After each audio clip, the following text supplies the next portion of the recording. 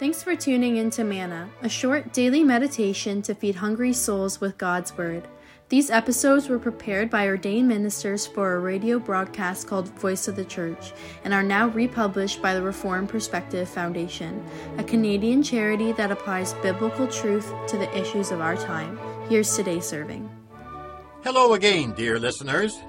Here we are, already more than a month and a half into the year 2017.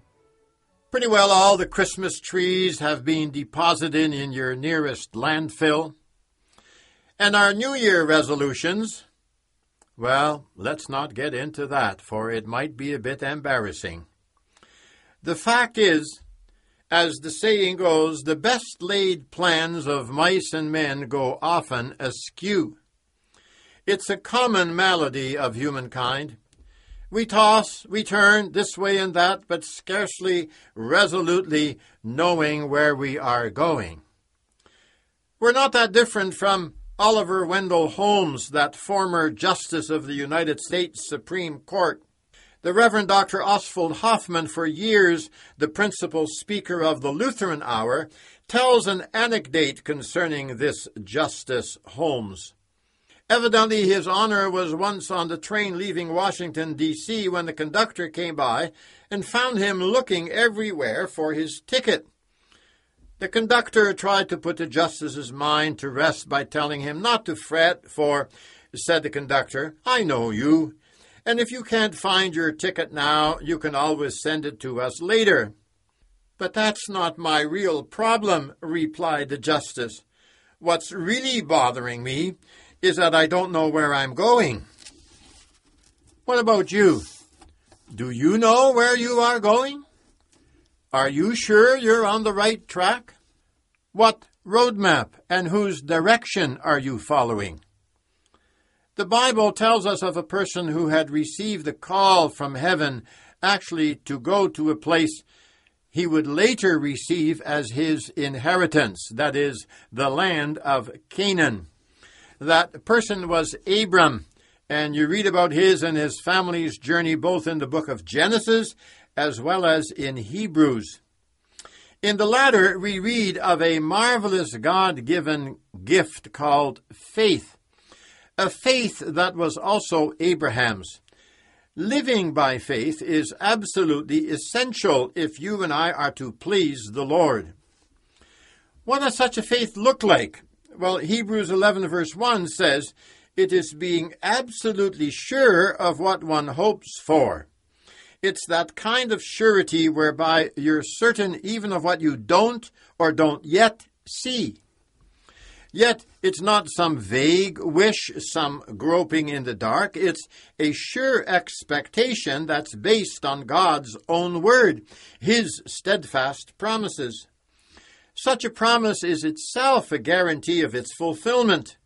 That's because God's promises are not fickle. They don't fail, but they are true. In verse 8 and following of Hebrews 11, we read God's revelation as to how Abram responded when God called him to leave his country of origin and to go to what amounted to the promised land.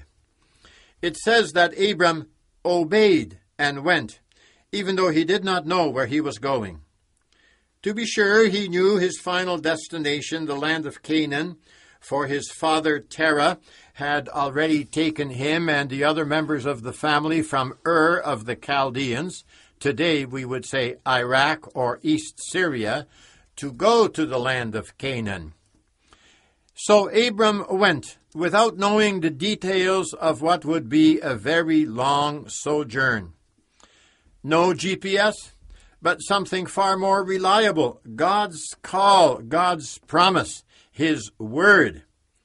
And so Abram went, together with his wife Sarai and his nephew Lot, as well as all their accumulated possessions. The Bible tells us that when he got there, he actually didn't know he had arrived. He lived in tents, having no continuing city.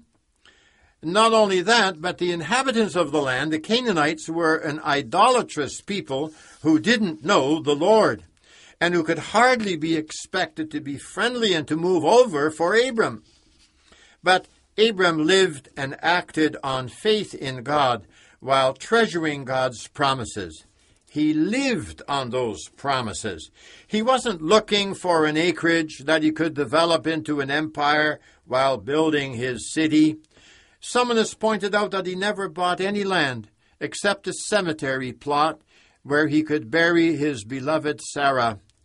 Yet, says Hebrews 11 verse 10, he was looking forward to the city with foundations, whose architect and builder is God. Dear listeners, that city can only be seen by faith.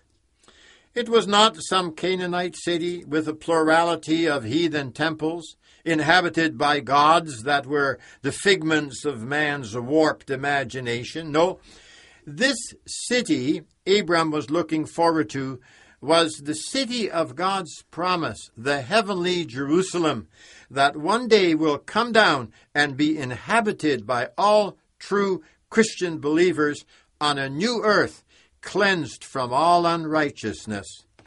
Abram's heart was already in that city as he placed his hopes there by faith in God. If you and I are going to persevere in the Christian life, then we too must fix our eyes on that city. And yet it's not a city to which all people belong and to which all will have entrance.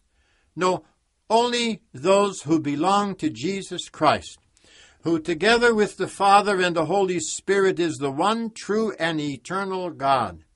Only they will enter. They must have faith in Jesus Christ, faith in God. It is believing in the one who was born to die on Calvary's cross, the one who, while he was on earth, said in no uncertain terms, I am the way and the truth and the life. In the next chapter, 12, of this powerful letter to the Hebrews, Christ is called the author and perfecter of our faith. Are you one of those who, though alive, is really lost? Or are you searching for that straight path that will not leave you trekking in the dark, going in circles without a true goal that will bring joy to your life? The Lord Jesus Christ says, Come to me. Be embraced by my love in the way of putting your hope and trust, your faith in me. Abram did so from afar. Abram had a difficult journey, but he was sustained, carried, if you like, by that God in whom he hoped and trusted and whose promises he accepted as true and reliable. Yes, along the way he was severely tested by God. God once even told him to sacrifice his son Isaac on an altar. Abram was prepared to do even that. For as we can read in verse 19 of Hebrews 11, he reasoned that God could raise the dead. And yes, figuratively speaking, he did receive Isaac back from death. God provided a substitute, a ram, as we can read in Genesis 22, a ram which Abram sacrificed in place of his son. Yes, Abram knew where he was going. He lived by faith even though it was hundreds of years before Jesus Christ, the Lamb of God, was born and died. Abram banked on God. He obeyed God. And that, my friends, is the only way to go. For God does not change. And Jesus Christ, who came into the world to save people who had lost their way, is the same yesterday and today and forever.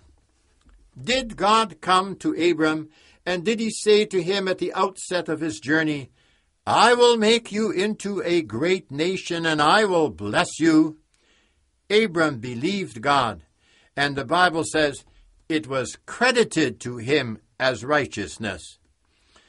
That's the most wonderful credit a person can ever possess, for it indicates life, even eternal life, in the forgiveness of one's sins and a restored, a right relationship with God forever. The way of faith is a very good road to travel. It was for Abram, and it is for everyone who believes. It's a road on which travelers follow that star, which is Jesus Christ. Faith is his gift, his doing, his treasure, which he is able to work in your heart and in mine. For the joy set before him, Christ Jesus endured the cross, forgetting the shame. And now he sits at the right hand of God the Father on high, in power and in glory.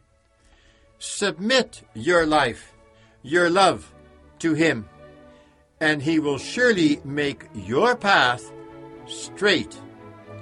Amen. And thanks so much for listening.